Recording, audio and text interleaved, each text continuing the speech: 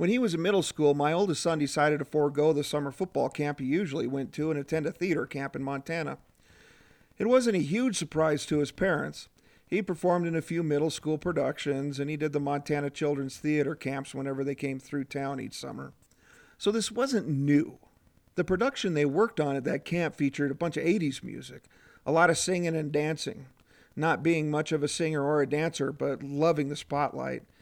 He got the role of the host of this gong show style program that was the center of the production. He was the star. He did his best Chuck Barris impersonation, which was quite impressive since he had no idea who the iconic game show host was. He really enjoyed his time at that camp, and he was really funny in his role. We were all really proud of him. But when he returned home and told his friends why he wasn't at football camp, he was made fun of mercilessly. And not just by his friends, but even by the other football dads who poked at him quite a bit. He never did another play or musical after that. He stuck with football and soccer, fell in line. I don't know if he ever regretted it, but I also don't know what he would have done if he was met with stronger support, and not only from his friends and the other men in his life, but also from me.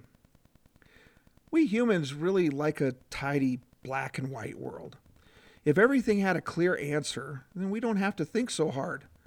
We can sit back and be confident in our judgment of other people. We can make silly rules like boys who can play sports must play sports. And if you can't play sports, then that's okay to go out for the school play. But you can't do both. I think we can get the most out of our human experience if we can break out of that black and white and find comfort in the gray. We need strong allies in our lives that teach us there is no right or wrong way to be ourselves. We learn these lessons from the people around us, our family, our teachers, our faith leaders, our coaches, even our friends' fathers.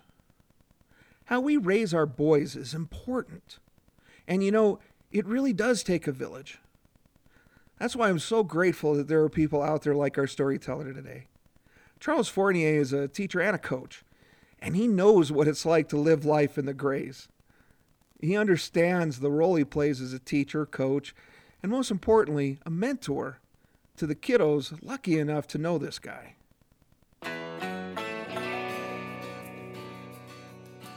This is Men Speak, a show that aims to build a safer community through education, storytelling, and community engagement with the goal of eliminating gender-based violence.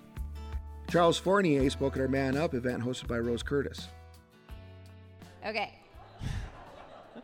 Charles Fournier is described as a man with many, many hobbies. He likes to make things. Charles earns a living as an English teacher and a wrestling coach, and he currently lives in Cheyenne with his wife, Jenica, and their beautiful children, dogs, Remy and Sophie.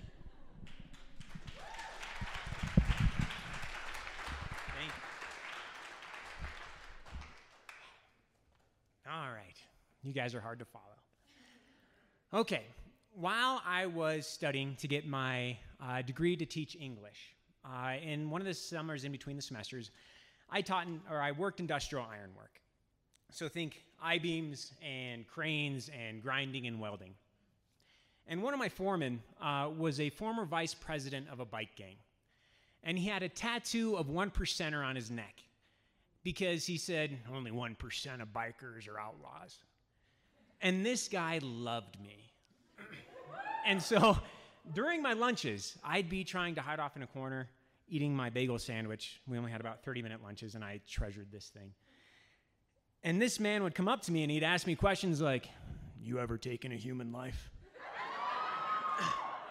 And I'd be like, "No, man." And then he'd tell me about killing people. And he would tell me about all of these terrible things he'd done. And even if only half of those things are true, he is by far the worst human being I've ever met. And again, he liked me. And there's this thing where you think that if the worst person you've ever met likes who you are, what does it say about you as a person? And I think part of it came from, I wrestled in college, and when I worked construction, I always wore wrestling shirts because they were long and disposable. And he wanted me to be his enforcer. That's what he told me. He's like, you're going to be my enforcer. And he wanted to get me on a Harley. That was his other thing. And he had offered many, many times to steal parts from a Harley across town because he could break down a bike in about 3 hours. And of course I said no. But his recruitment of me ended up stopping pretty abruptly. And it happened when it was the day he told me about the first time he ever rode a Harley. And he was a little kid, and his uncle came to town, had a Harley. And so his uncle let him get on the bike, and he was supposed to go down the block and back. And this guy gets on the bike, and he takes off. He said, I was gone for 3 days. It was the best day. It was awesome. And he says, have you ever ridden a bike? And I said, well, yeah, I have. And I said, well, my father-in-law has a mini bike. And he gets really excited. He's like, well, how was it? And I was like, well, it was great. But I was really nervous because I've never ridden a bike. I don't know how to do clutch or anything like that. But my wife does. So she drove, and I just got to hang on. And we drove around the neighborhood, and it was just really nice. I enjoyed it. And his face dropped. And he looks at me, and he's like, so you rode, bitch? And I was like, well, I rode on the back of the bike. And he said, you rode, bitch. And I said, well, I guess so.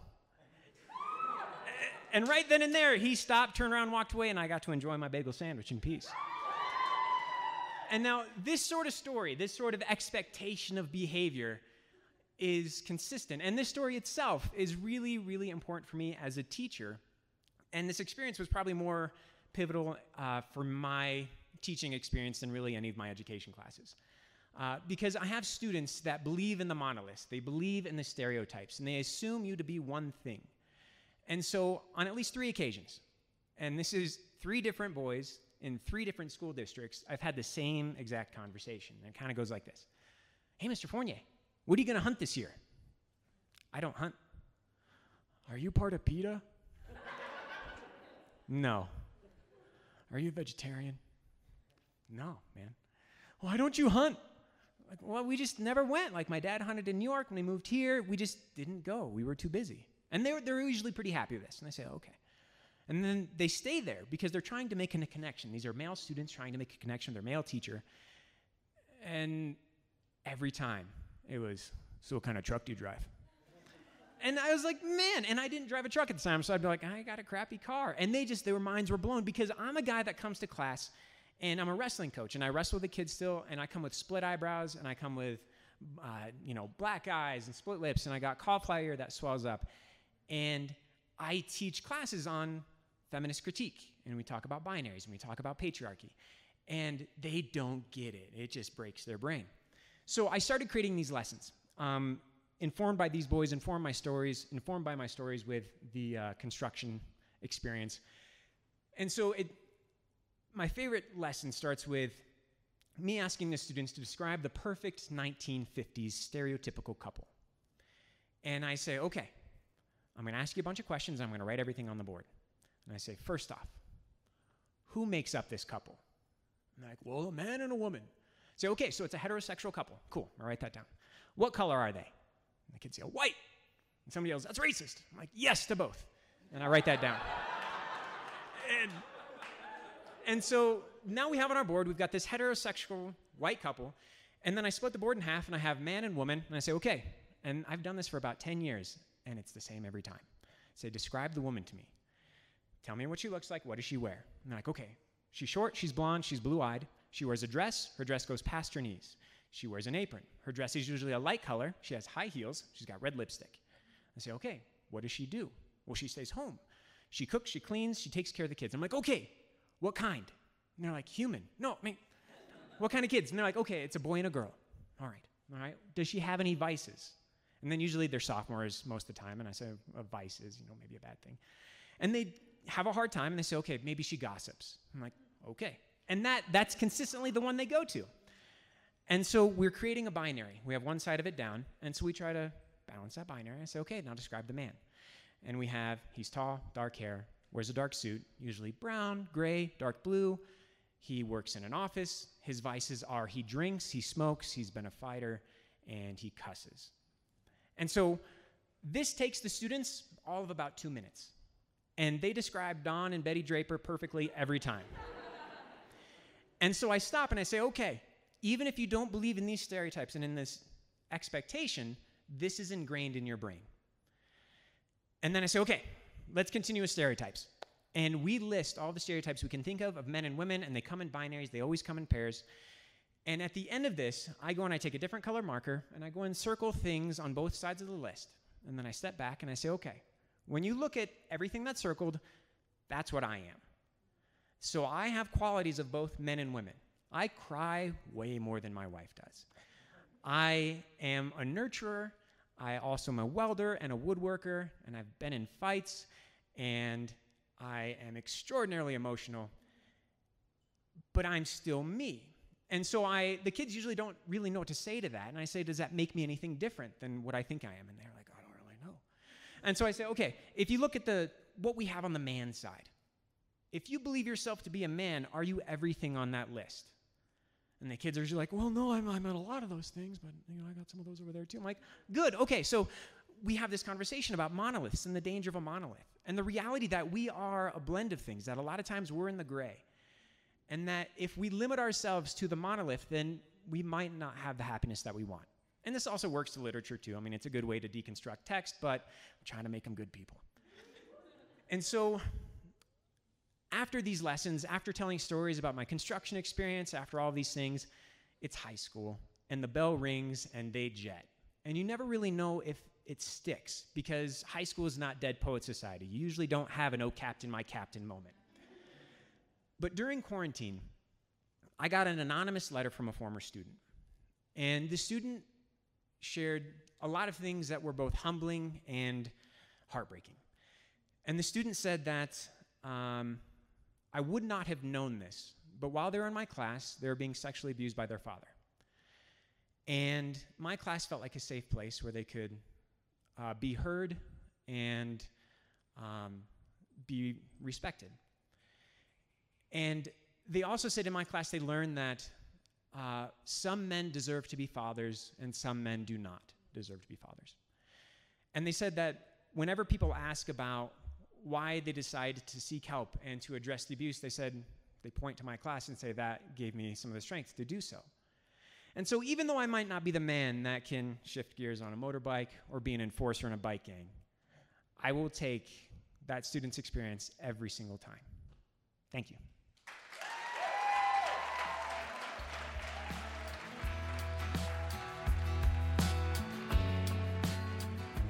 Now, we're joined by co-host, producer, and Wyoming journalist Cooper McKim for a conversation with Charles Fournier.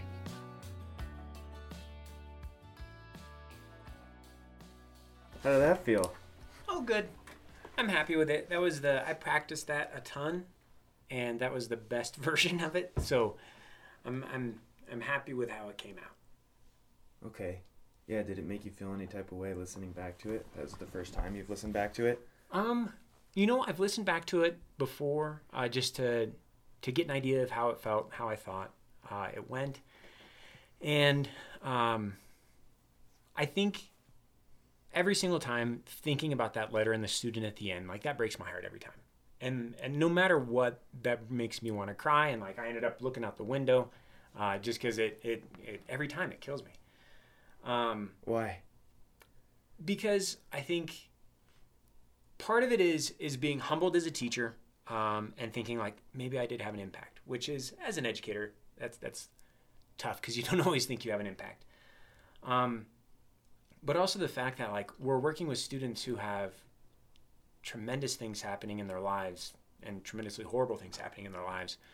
And being unaware of that, I think just like the empathy of that, of like, good Lord, how could that happen? And why are people doing this to their kids? And I think everything mixed there, but feeling like even if it was one kid, feeling responsible for having somewhat of a safe space, and I still don't know who the kid was, which I don't know that I don't need to know.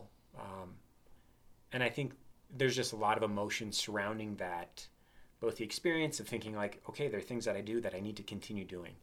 And in the face of an education system where there are things where every year I'm like, maybe I shouldn't do that this year because, job is at risk, or could be at risk. And just again, going out to the kid, like, I love my students, and thinking of bad things happening to them is both heartbreaking and infuriating. Like, there's a lot of feeling. Yeah, so, but it isn't just one kid, Charles, right? It's just one kid that chose to bring this information to you. Right. As an educator, as somebody who works with kids, you never really know how you're going to impact their lives. Mm-hmm. I think that's absolutely fascinating that you choose, as an English teacher, to have these conversations with these kids. Can you talk a little bit about why you think that's important?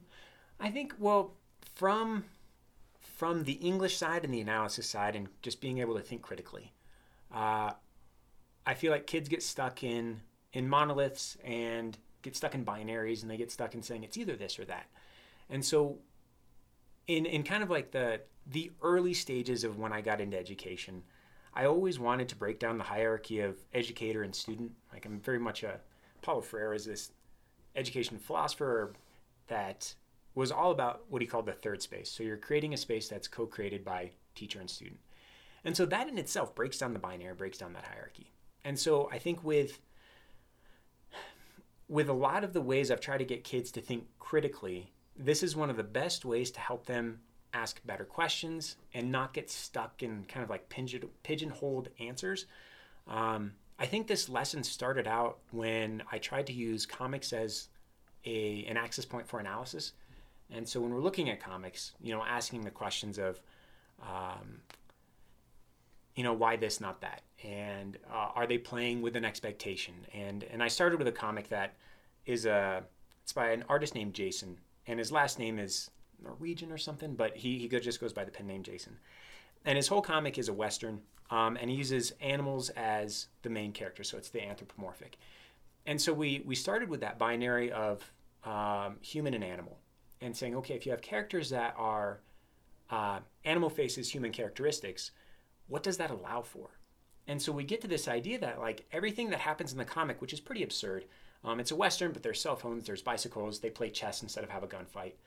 And it breaks down some of these expectations and tropes, and that starts early because the animals or the characters are animals. If it was humans, you'd be like, what the hell is going on? But because it's animals, the kids just went with it, and they didn't really question it. And so we started thinking about binaries then, and I've always wanted to bring in English and literary theory into the classroom. And so thinking of linguistics and how we assign meaning to things, it almost always goes back to binaries.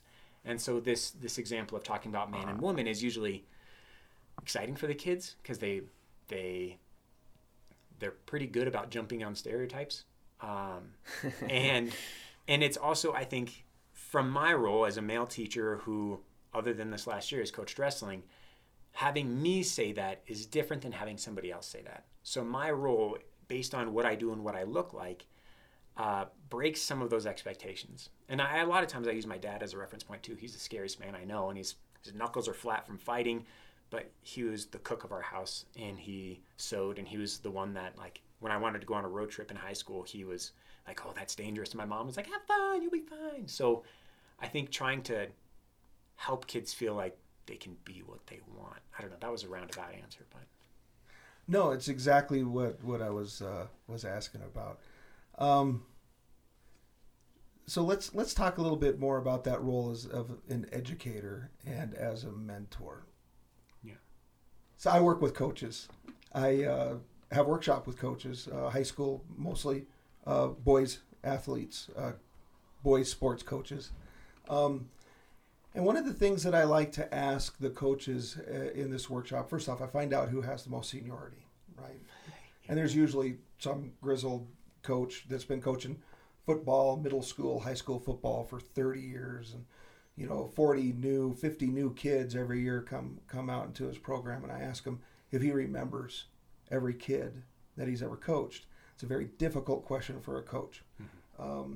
Wrestling might be a little bit different than a football coach, but I would guess that it's a challenge to remember every coach or every kid that you've ever coached. But then I make the point that every kid that they ever coached, and the hundreds of them, remember you, and they remember how you make them feel. And this is the type of memory that they're going to carry on throughout their life. So many of these kids out there, they really are searching. I always talk about how resilient kids are when they don't have those protective factors in their life, when they don't have that strong male role model at home, they find ways to find those people and get them in their life. And that I see with coaches and with educators all the time. You just don't know how many kids you're affecting in the positive. Again, this is not a question. And now I'm going to go into a story. Sure. And you can cut all this if you want. So, funny story. My dad was in a standoff with police when I was a kid. And so it was one of those deals where the police were all around the house. He had boarded up the house. He wasn't going to go anywhere. And all the neighborhood started gathering around and watching, right? So my secret was out at that point that, there was trouble at home. And up to that point, we did a pretty good job of keeping those secrets. Now let's talk about Mr. Peterson, my band director, who hated me. I swear this guy hated me. He threw an eraser at me one time. Luckily, it just hit the bell of my trombone and landed in the clarinet section or something.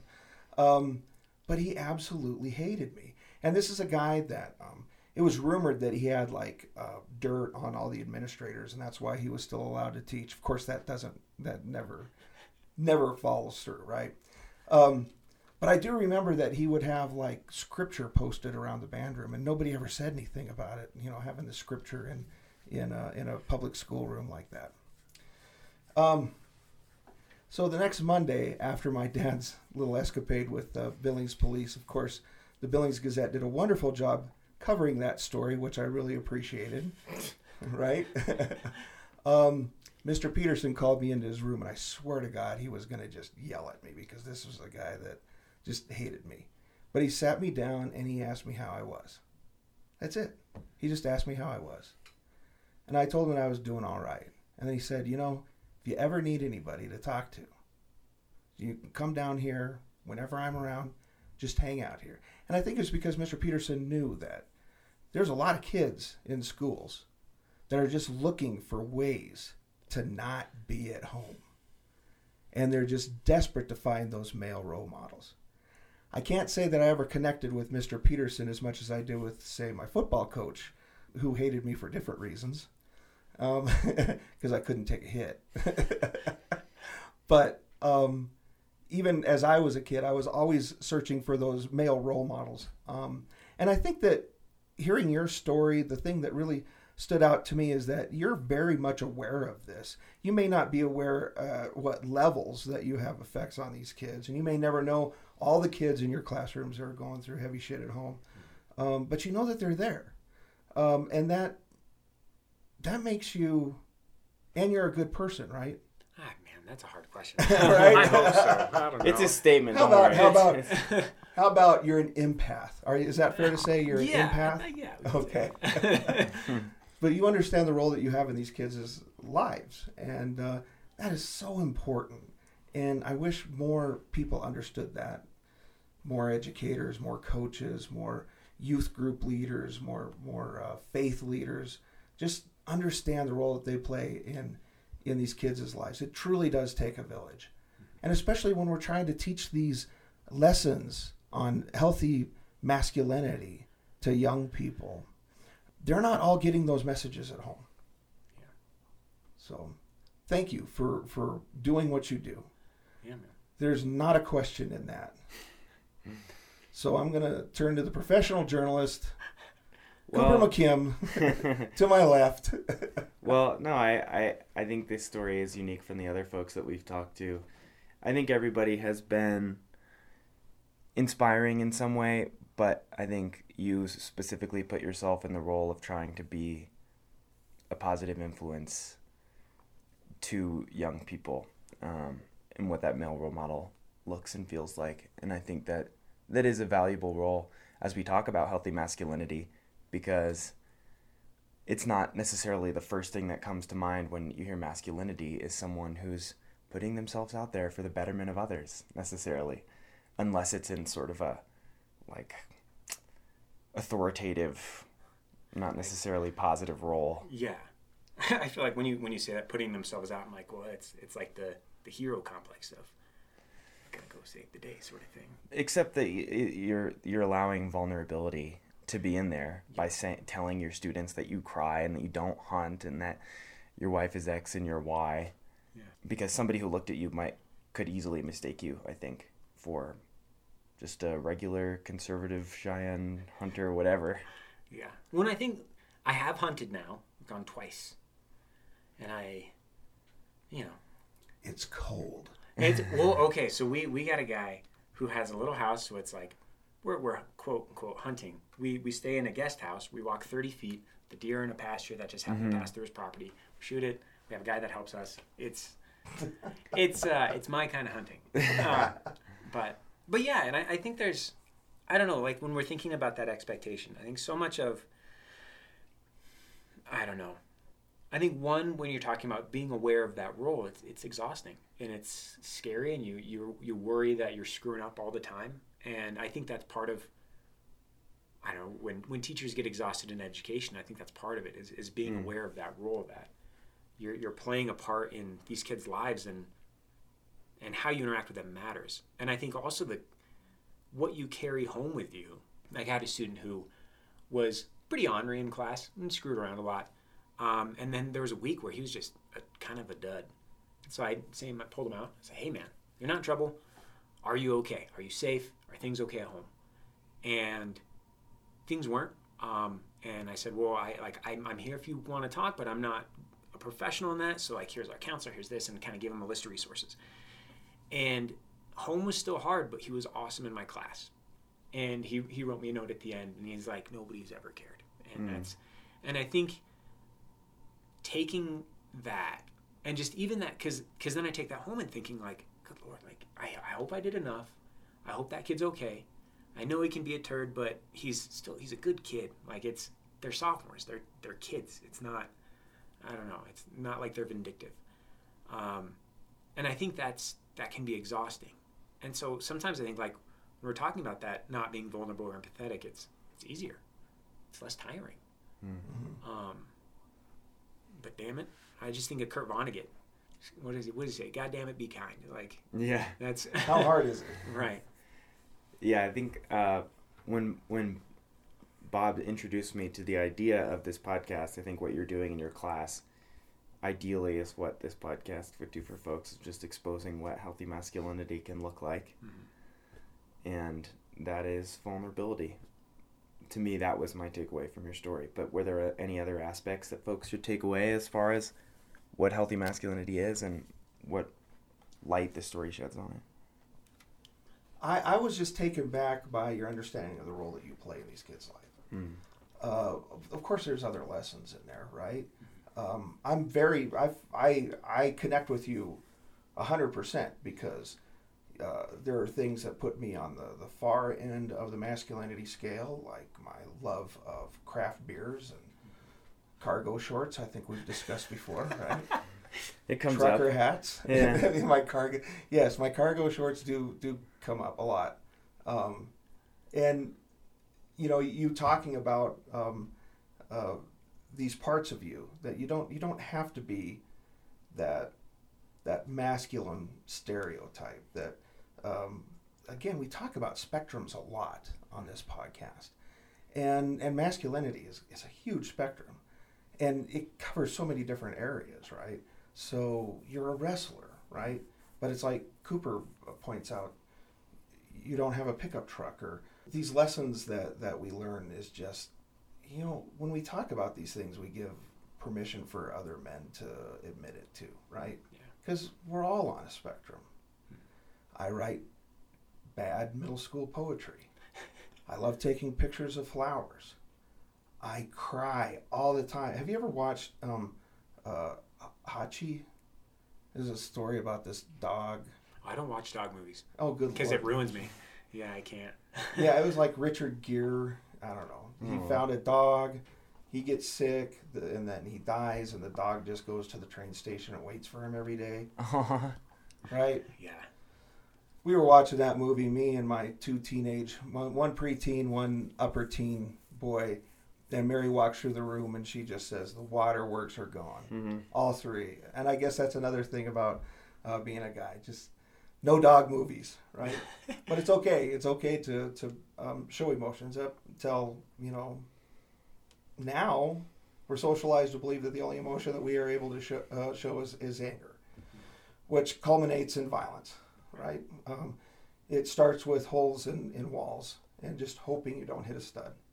Right, and then it just plays from there. I mean, whoever gave us the idea that being an adult male, throwing ourselves on the floor and throwing a temper tantrum would ever get us our way is just absolutely ridiculous. But that's how it is. Well, I think that was part of my upbringing with my dad, who did fight a lot growing up, and he was kind of on his own since he was 14. He had a rough upbringing, but he remembers being 8 years old and making a decision that his family will stick together, and he's going to do whatever it takes to make sure that his family is okay, because his family was so rough. And I remember coming home, I think I was a junior or a senior in high school, and I always had really holey pants, and I got all my stuff from Goodwill. And a kid, I remember there was a hole, you used to have holes near, the butt buttons. And a kid, he's like, oh, let me see the back of your pants. And so I turned around, and he grabbed my pocket, and he tore my pants, damn near off. Dang. And so I turned, and I hit him square in the chest, and he dropped, and then he was trying to get up, and I hit him again. And he was down, and he wasn't going to get up until I walked away. And I went home, and I told my dad, I was like, hey, I did this thing today. And I was kind of proud, because he told me these stories of him fighting growing up. And he said, well, that wasn't a very manly thing to do. And I was like, what the And I just come on. And I think there was this expectation based on some of these stories that my dad had told that were glorified, but that doesn't account all of the experience of him. And some of these other, stories you see of glorification of violence. And that was really big for me, of thinking that I guess that wasn't very manly, because I threw a fit. I reacted in a way that really didn't solve anything. This kid, I didn't realize, was having suicidal thoughts, and my now wife at the time had turned him in junior high for suicide, and he was planning it, and he had to get help, and so she was his savior, and here I am punching the kid. And so I think a lot of my reflection comes from me being an idiot teenager, and really trying to be nice to people, but also having those bad tempers, and having a lot of friends kill themselves. And seeing a problem with masculinity, especially in Wyoming, that if violence or suicide are the result for folks, or the answer for folks, then something is wrong. And so for me, that was a big reflection on how can I be different? How can I help and be a part of the solution rather than be complicit or part of the problem? What a great way to summarize this episode. Thank you, Charles. It's great meeting you finally. Yeah, nice to meet you. And just keep up the good work, man. I'm trying, man. Thanks. Cooper? Oh yeah, thanks for doing it. Charles and I talked about masculinity one of the first times we met. I feel like is something you've been thinking about for as long as I've known you. So I'm glad to get you in this room and talk about it. Yeah, for sure. That's awesome. So one thing I noticed when you guys saw each other today, you hugged, which is a great thing for guys to do. Mm-hmm. Oh, I was jealous. I feel like this is, again, being wrestlers, me and my brothers. I have two older brothers, and we've always been huggers, and we've always been close talkers. So we hug and talk, right here. And I remember in college, I played intramural soccer for a little bit, and I was on a team of Saudi Arabians. I was the one. They're like, oh, we want the white guy, and so I got to hang out with these guys. And they held my hand and hugged me and would kiss me on the cheek when I scored. And I was like, these are my people. Yeah. I love this. That there's no, I think always the fear of whatever, homosexuality. That wasn't even on the table. They were just like, hey, you scored, all right. Yeah. And I don't know. I think there's something about physical contact that is important. And yeah, affection is definitely an open part of most of everyone we know. I'd say in a good way, physical affection. Absolutely. Yeah. Well, thanks, Charles. Yeah, thanks, guys.